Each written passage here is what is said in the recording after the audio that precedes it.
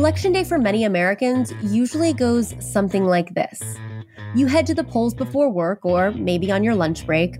You wait in line and greet the friendly poll workers, likely snap a selfie with your I voted sticker.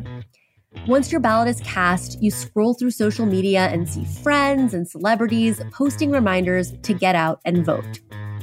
And as the polls start to close, you see candidates and activists reminding those still waiting in line, stay in line. Your vote counts. Then you gather up a couple friends and settle in front of the TV to watch those returns. But this year is going to be different. Mail-in voting. Whether you call it vote by mail or absentee voting. Mail-in voting. Mail-in ballot. Mail-in ballot. Universal mail-in voting.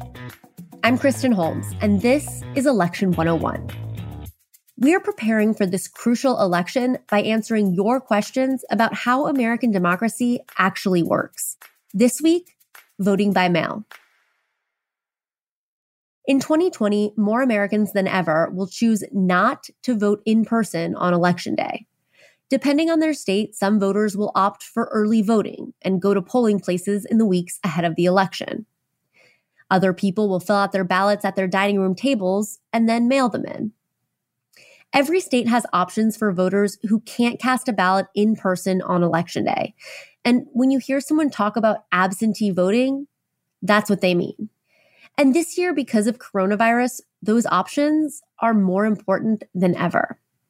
Today, we're going to talk about the one that you've probably heard of. It's been in the headlines a lot lately. Voting by mail. Don't wait. Don't wait for anything. Don't wait to register. Don't wait to check your registration. Don't wait to request your ballot. Don't wait to return it, because you want to make sure that you leave nothing to chance in this very, very important moment. That's Tammy Patrick. She's a senior advisor to the elections team at the Democracy Fund, a nonpartisan foundation whose purpose is to make sure all voters can participate in our democratic process. She is all about making your vote count, and that's why I wanted to talk to her. I started out our conversation by sharing one of my first voting memories. I was in middle school, and it was 2000. So, you might remember that little presidential election. And we had a mock election. And I just remember the anticipation all day on hearing the announcement of who was going to be the winner. Now, I grew up in Oklahoma, so the outcome there was a little different than what ended up being probably the most chaotic election of all time, but it was still just captivating to be part of the electoral process. And I'm curious for you, what was that moment for you when you realized the power of your vote and what you could do in an election? So I think the most rewarding experience I've had in all my years of either voting as a voter or being an election administrator was going down on the Tohono O'odham reservation and registering elders who have never registered in their lives before, because Native American voters didn't get the right to vote in Arizona until 1948. And so going down onto the reservation and talking to elders and explaining the voter registration process with them, and then literally being there with a translator to translate the balloting materials and watching them participate in the franchise for the first time, and the smiles on their faces when they got their I voted stickers is one of the most rewarding experiences I think I've ever had in my life. So I want to jump right into mail-in voting, because this is really all that we are hearing about right now from both Democrats and Republicans. And there's a lot of false information out there. And I want to make sure that we clear it up and help people who actually want to be able to mail in their ballot because of COVID.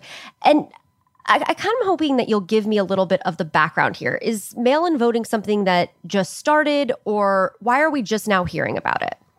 So Americans have been voting through the Postal Service since the Civil War. It actually started under President Lincoln to make sure that the soldiers that were away from home still had the ability to cast their ballots in the election. So for a very long time, more than 100 years, we have in fact been relying on the Postal Service to help deliver democracy. We traditionally have tens of millions of voters that vote this way in every federal election. It's important for voters to know that this is the first election in American history where more than 80% of our voters will be eligible to vote by mail if they choose to. 80% of Americans are eligible to vote by mail in 2020.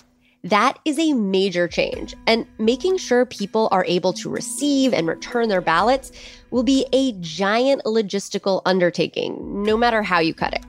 And to make things even more complicated, states have different processes for citizens who choose to vote by mail. For example, voters in some states automatically get mailed a ballot, while voters in other states need to apply for a mail-in ballot. It's complex, and I can understand why many are concerned about the possibility of fraud. So I asked Tammy, is there evidence that we need to be worried about widespread voter fraud? There really isn't. And I don't know of any research that legitimizes that claim. And the instances where we have seen some voter fraud, and again, this is minimal, it was not the case that they were only in locations where every voter was mailed in a ballot. They were, in fact, cases where someone had to send in an application. And so I think that that's important to know, is that there isn't any academic study that demonstrates that mailing out a voter's ballot to everyone who is registered results in greater fraud than those who have to send in an application. Okay, so say you're thinking, I'm part of that 80% of people eligible to vote by mail, but how do I actually do it? Tammy says that you must, of course, make sure you're registered. And we talked all about registering to vote last week. So if you needed another reminder to get registered, here it is. Go register to vote. And then find out if you need to apply for a ballot in your state. And if you do, don't wait. So you want to make that request, and you want to request it early rather than later. If you request the ballots now, you have plenty of time for the Postal Service to mail it to you. Many jurisdictions will start mailing out ballots in the next couple of weeks. So you, in fact, could get your ballot a month before Election Day. Tammy, really fast, what happens if your ballot doesn't arrive on time? Because I think that is a big concern, given what we've seen at the Postal Service. What do you do then before you even, if you have this hang up, before you can even cast it? So that's why you want to make sure you make your request early. In too many states, you can have a deadline to request up until and even including Monday before Tuesday's election. So 7 states allow you to request a ballot by mail on Monday, November 2nd, for the election on the 3rd. If there's an issue with delivery, which there will be because there's no overnight delivery of ballots, you're not going to have any time for remedy. But if you make the request early and there's any sort of an issue with the ballot getting to you, there's plenty of time for recovery. And so if you don't receive your ballot when it's supposed to be mailed out, that's when you want to just call up your local elections office and they can send you another one.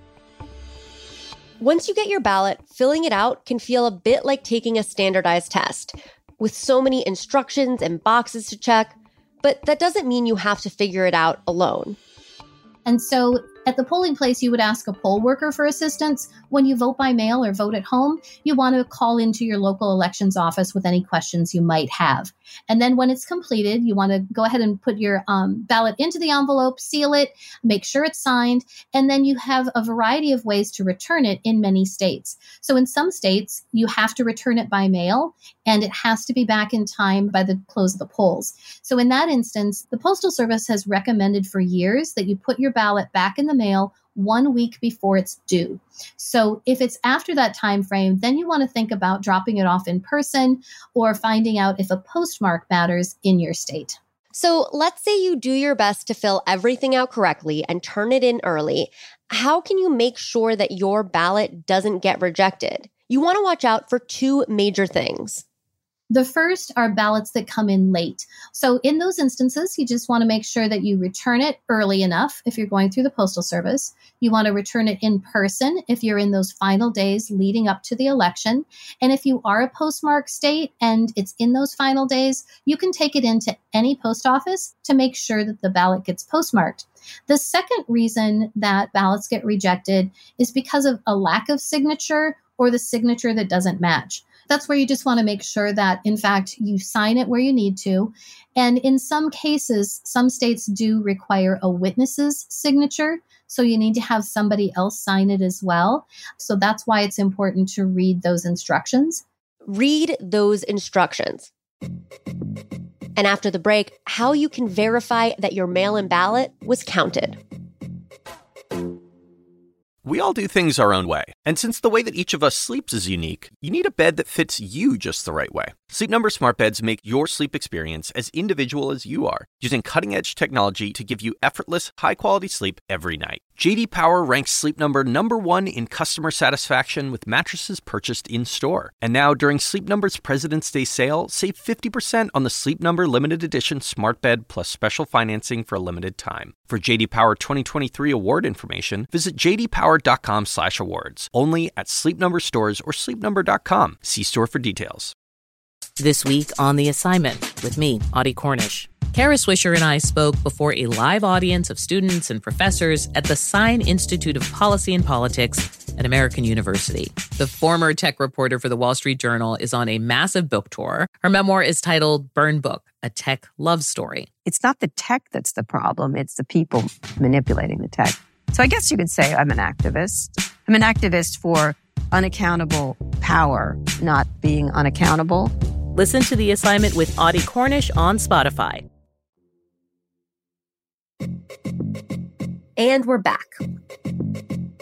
So here's the question that I know a lot of people in my family have had. And when my husband and I got married, we sent out save the dates, as you do, and about 1/3 of them actually got lost in the mail. And it was a whole thing. And I know I'm not the only person who has had mail get lost.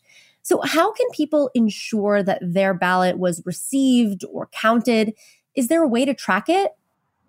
There are. And in fact, there are a couple of things. So many jurisdictions are allowing for ballot tracking in just the same way you would track a package through the Postal Service.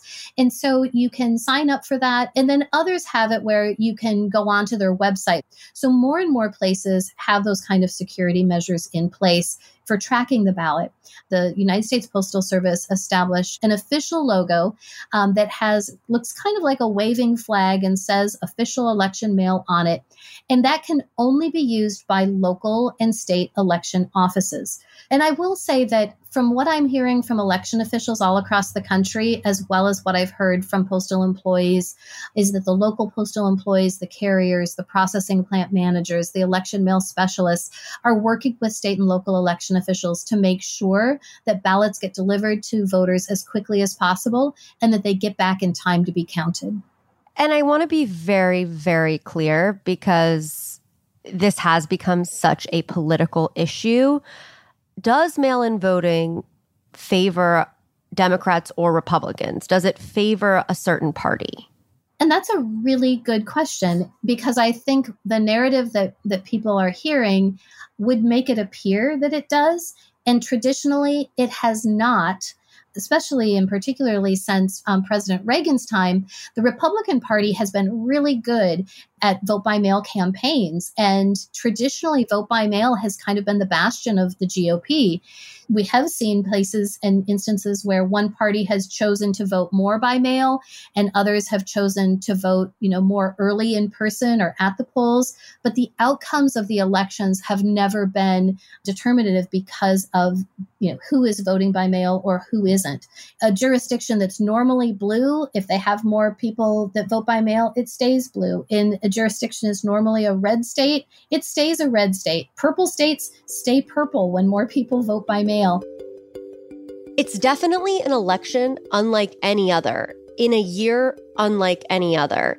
But even though many of the rituals of Election Day will be different, what really matters has not changed. Here's what I would say is that it's important for everyone to remember. And I always say everything's important because everything is important and everything is critical in this moment of history. It really is. But I will say that for every election, it doesn't matter who the media call as being the winner. It also doesn't matter if someone concedes or not. What truly matters is when all of the votes are counted and the official canvass is done, it states who the office holder will be. We've heard a lot about this idea that ballots could be counted after Election Day. But Tammy says that this is actually pretty routine. There are always provisional ballots or military and overseas ballots that come in after the election and need to be counted. It always plays out in the days following because we do have those vote by mail ballots that are allowed to come in after Election Day in many states. So for every election, it's always the case that we don't have a definitive answer on election night. Now, with that said, in this moment, and we have seen this whenever there's a close election, and there isn't that clearly defined winner in the ballots that have already been counted on election night, that's where it allows for the conversation to shift to cast doubt on the additional ballots being counted, as though there was something illegitimate in counting those ballots when every voter that cast them was eligible and cast them under the state laws in which they live. Now, the caveat there and the great big asterisk is that there are some states that do not allow election officials to start counting those ballots until Election Day. And in the past, when states had a couple thousand of those ballots, it wasn't a problem.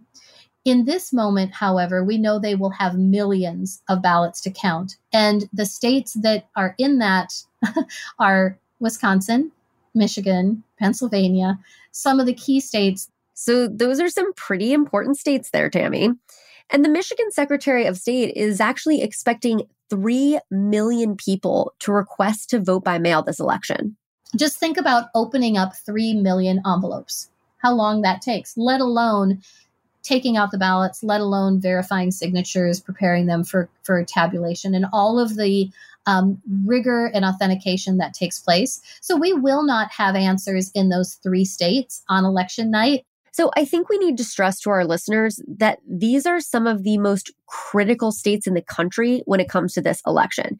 We know that Donald Trump won them in 2016, and Democrats are working very hard to make sure that doesn't happen again.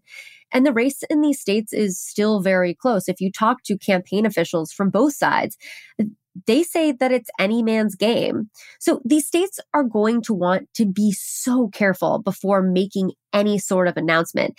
And just repeating this out loud, it shows you how important voting in this election is. Absolutely. This is not an election to set out. This is not one to stay on the sidelines. This is definitely one where we need everyone to take a stand and to weigh in on their choices. So if you can give our listeners one takeaway that you want them to come away from this conversation with, what is that one takeaway? Don't wait. Don't wait for anything. Don't wait to request your ballot. Don't wait to return it. If you want to vote in person, don't wait until Election Day. Find out what your early voting options are. And if you want to vote early, don't wait until the final days, because that traditionally is when we do see lines in early voting. So just in general, don't wait, because you want to make sure that you leave nothing to chance in this very, very important moment. Tammy Patrick, thank you so much for joining me. I really appreciate it. Thank you so much for having me. Believe it or not, we'll all be voting soon. Some states have already started early voting. And if you're anything like me, you want to cast your ballot as soon as possible. So make sure you know your options. One way to find your state's election page is to go to the Elections Assistance Commission, or EAC.gov.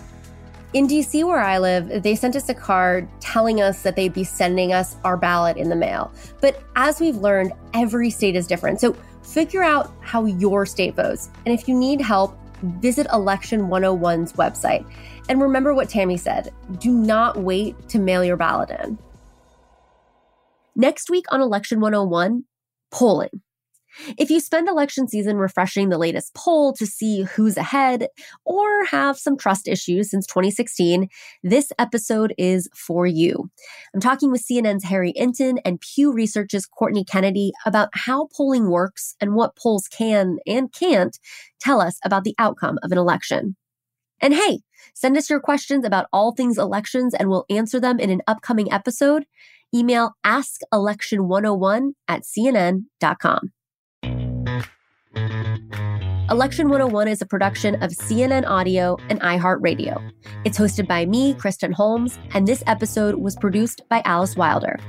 It was mixed by Matt Boynton. Haley Thomas is the senior news producer, and Megan Marcus is the executive producer of CNN Audio. Additional support for this show comes from Greta Cohn, Lacey Roberts, Sarah Nix, Ashley Lusk, Lindsay Abrams, and Lisa Namaro.